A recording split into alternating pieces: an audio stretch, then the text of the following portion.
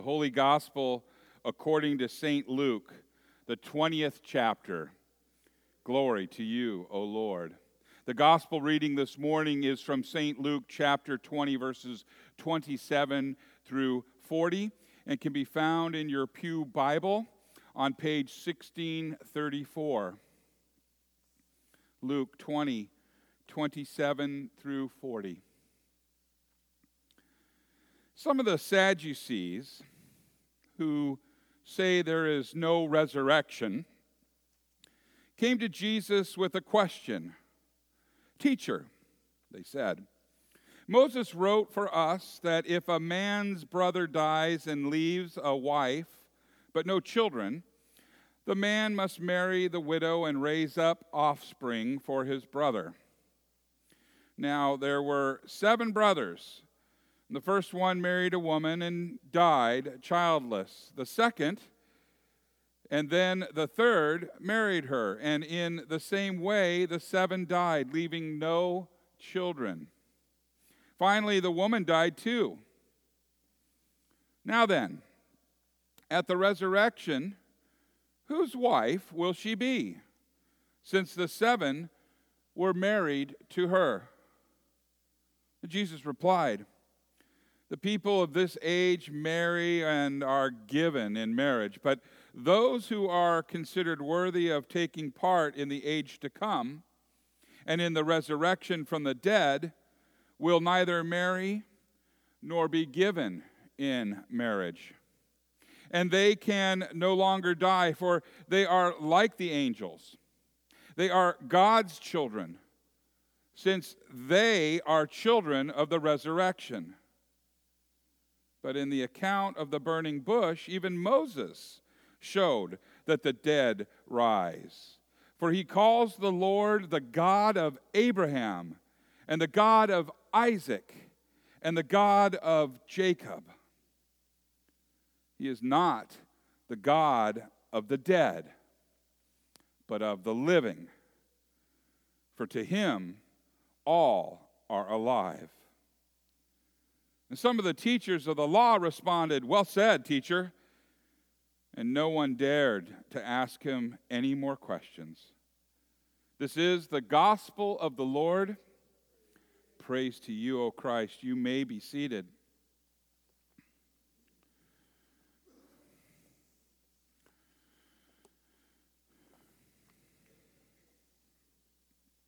Will you pray with me?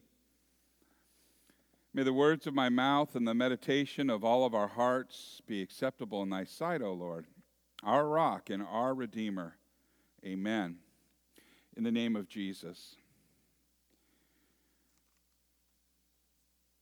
A couple of scriptures I want to have you meditate on, just to hear right now. First one's from Job. We know the story of Job.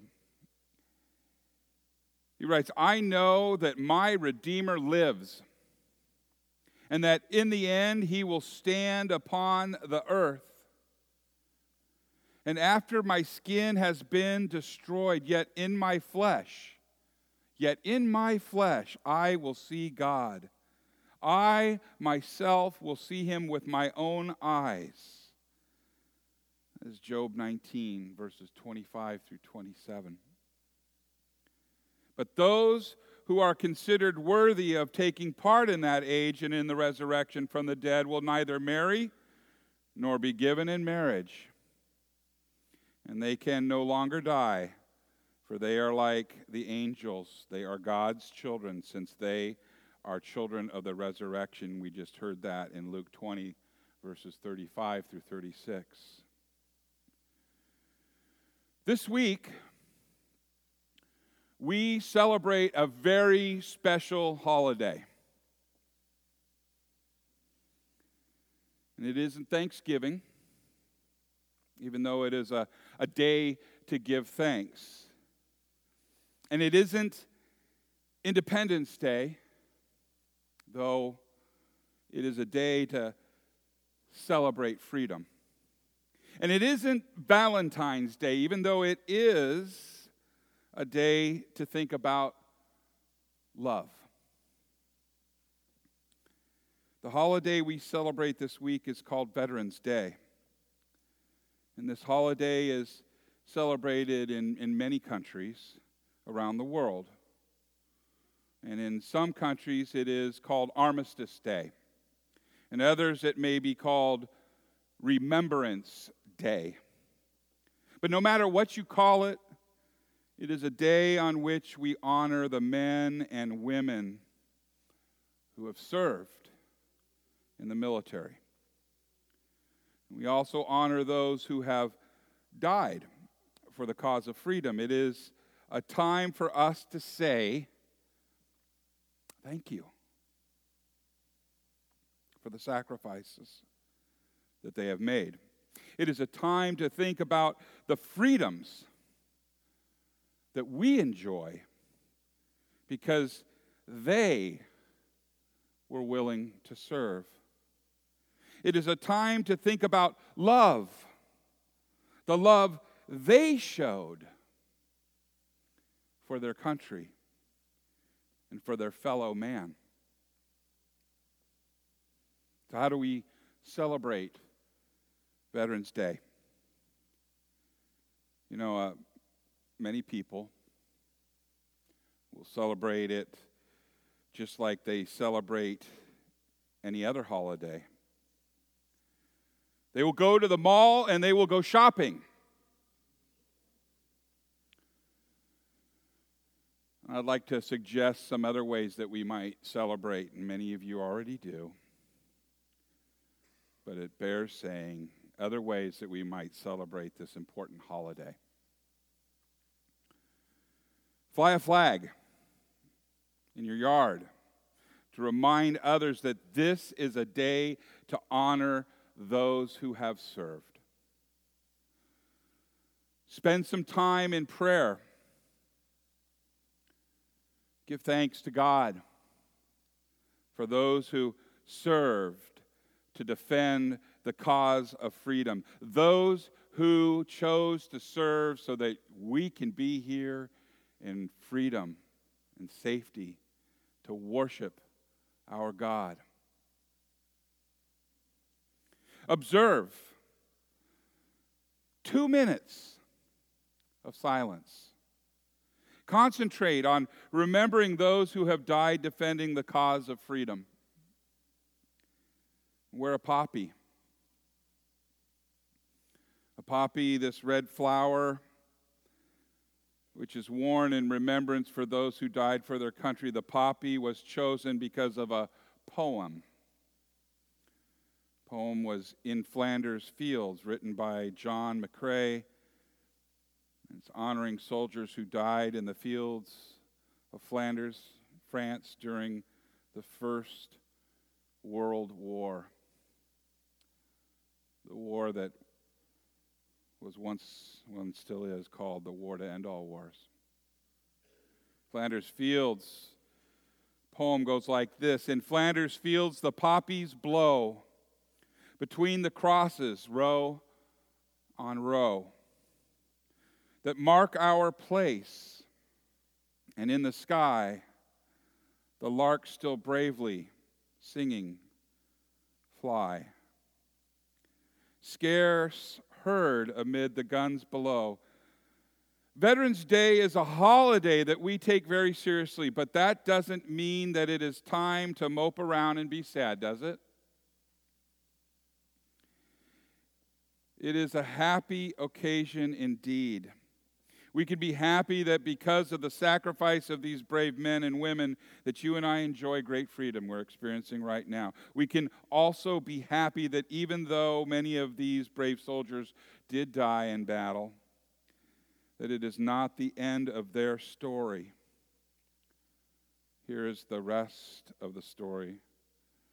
Those who had put their trust in God will be raised and will go to be with him in heaven. This is a promise from God's word. Listen once again to these words of the book of Job. My flesh may be destroyed, yet from this body I will see God. I will see him for myself. You know that promise is not for soldiers alone. It is for you. It is for me as well. It is for all who put their faith and trust in God. And Jesus said, those who are considered worthy of taking part in the resurrection are like the angels. They can no longer die. They are God's children. We are God's children. And one day we will see him. And that'll be a wonderful day.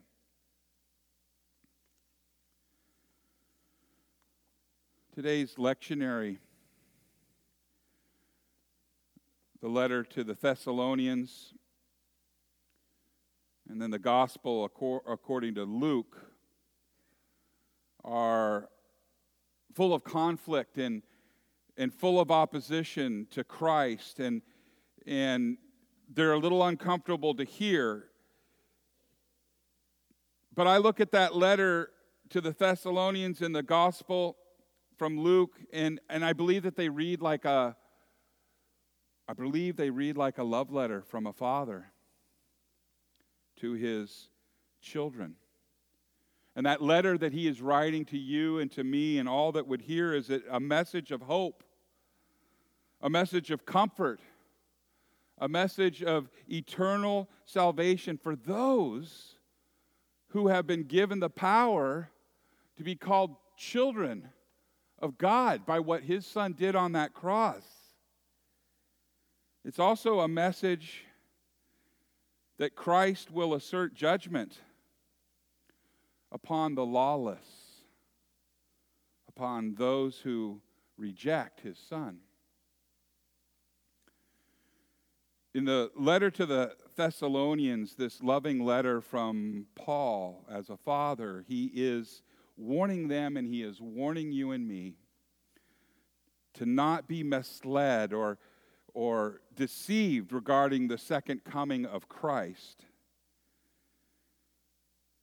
He is referred, as Ken read, that there was a letter that was sent out and it was said or signed.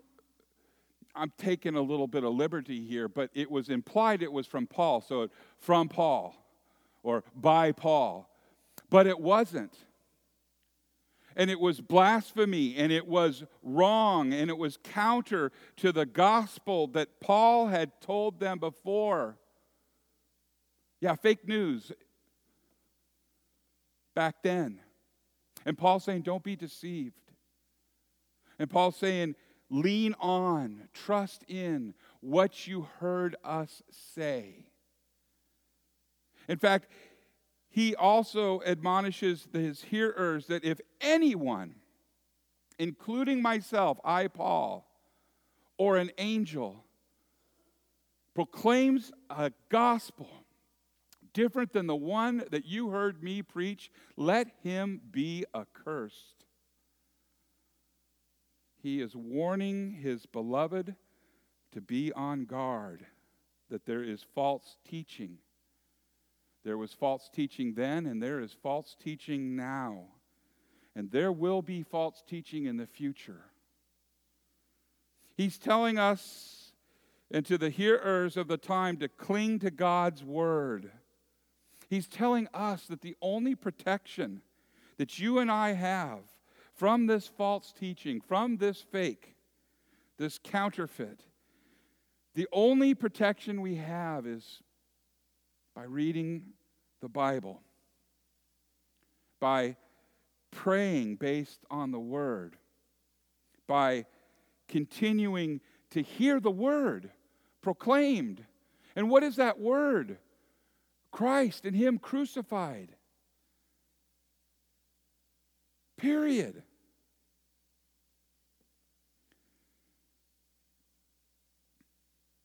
And Paul comforts us by telling us that Christ will overthrow the Antichrist, the lawless one, the son of perdition. Yes, ma'am. I want to quote something, or rather give you a quote from Dietrich Bonhoeffer. He writes this, and this applies to you and me and this church body, and as we go out after this service to fellowship in the courtyard as we celebrate the 244th birthday of the United States Marine Corps. And as we celebrate along with a member for all the wonderful things that God has provided for family and this country, as we are fellowshipping out there, let us remember these words. Bonhoeffer wrote, "The Christian needs another Christian who speaks God's word to him or her. The Christ in his own heart is weaker than the Christ in the word of his brother." So what does that mean? Well, here's how the question was asked and answered recently. The person answering says, I like to compare it to marriage. Compare what? The Christian needs another Christian to speak God's word to him. I like to compare that to a marriage. We might know in our hearts that our spouse loves us. But if we never hear it from them, doubts will inevitably creep in. The I love you from them is stronger than the he or she loves me that's in our hearts. Do you hear that? When your spouse, when your beloved says, I love you, that is stronger than what is in your heart when you say to yourself, well, of course they love me. I know they love me. It's nice to hear, isn't it? So with Christ, he places others in our lives to speak that external, objective word of love and forgiveness to us. And it can be simple. You've heard me say this. Jesus loves you, and so do I. It's not a bumper sticker. It's the truth. It comes in a lot of forms when we come alongside a brother and says, how are you? And we listen. You all have this need to hear the words that are on your heart, but you need to hear them externally from another brother. That you are loved. That to God you are well pleased, and to that person you are loved. And you all have this gift of speaking truth and love to others. You all have this ability. Use it.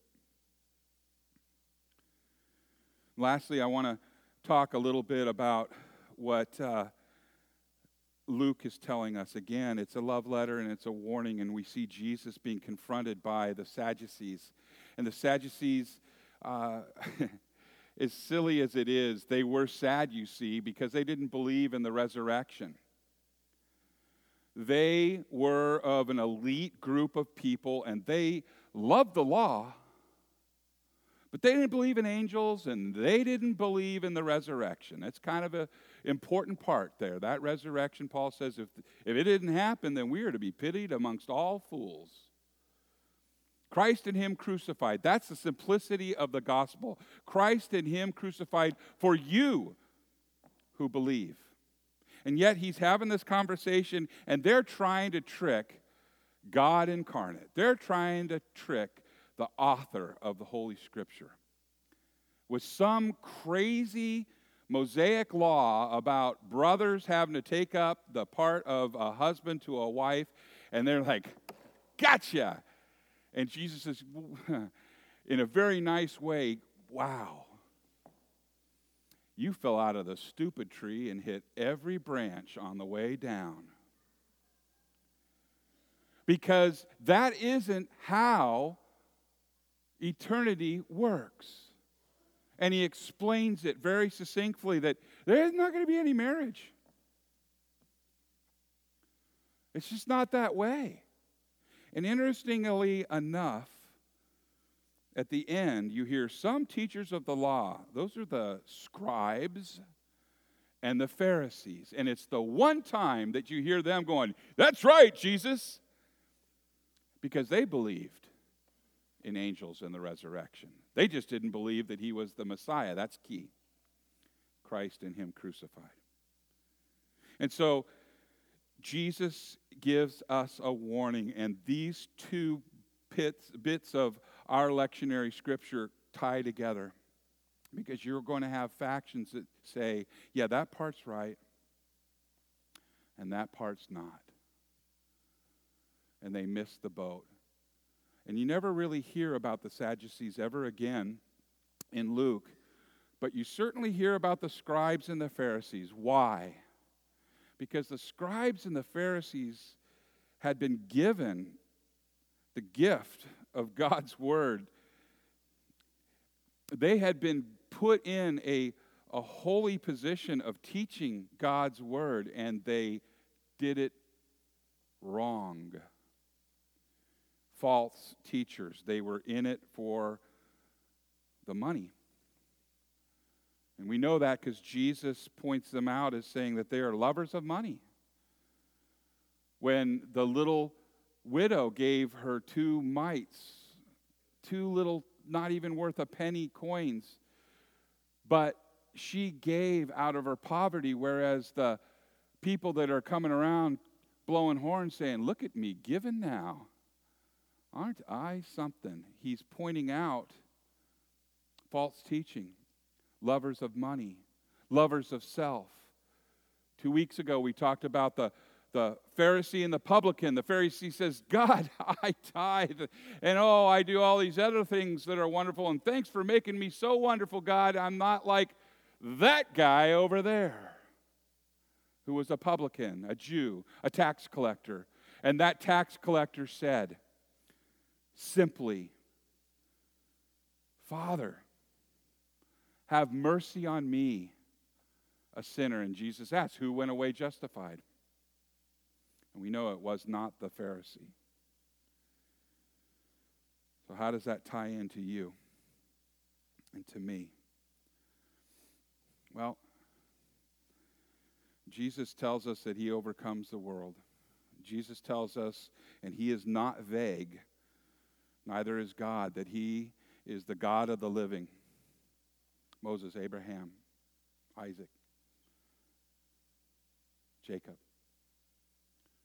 We know that Job made this declaration, and it's true, that though his body is worn out, though his body has got sores all over it, though his own wife said, "Why don't you just curse God and die?" he stayed with it because of that promise he knew, and is experiencing right now, that though that body, though that tent that he is in is worn out and has perished on earth, he will see God again with his own eyes. That's that resurrection promise. And that's what keeps us going as children of the God, the promise that Jesus gave us, the promise that was delivered to us in our baptism, that death we died like his in this water, and that resurrection that we experienced like his when we came out of the water, that clothing in Christ that covers us. You were not just baptized, you are baptized, you walk wet, you are part of the faithful that God is talking about here, when you will experience that hope, and do experience that hope. You will experience that everlasting life no matter what happens to you on this earth. And it's not so good for those that don't. Today we have another gift from him, his true body and his true blood.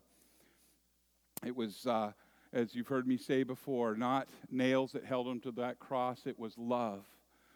It was love. And as we remember and give thanks to our military, we remember that they did what they did out of love. Love for each other, and love for their brother on the right and their left, but it was love. In the name of Jesus. Amen.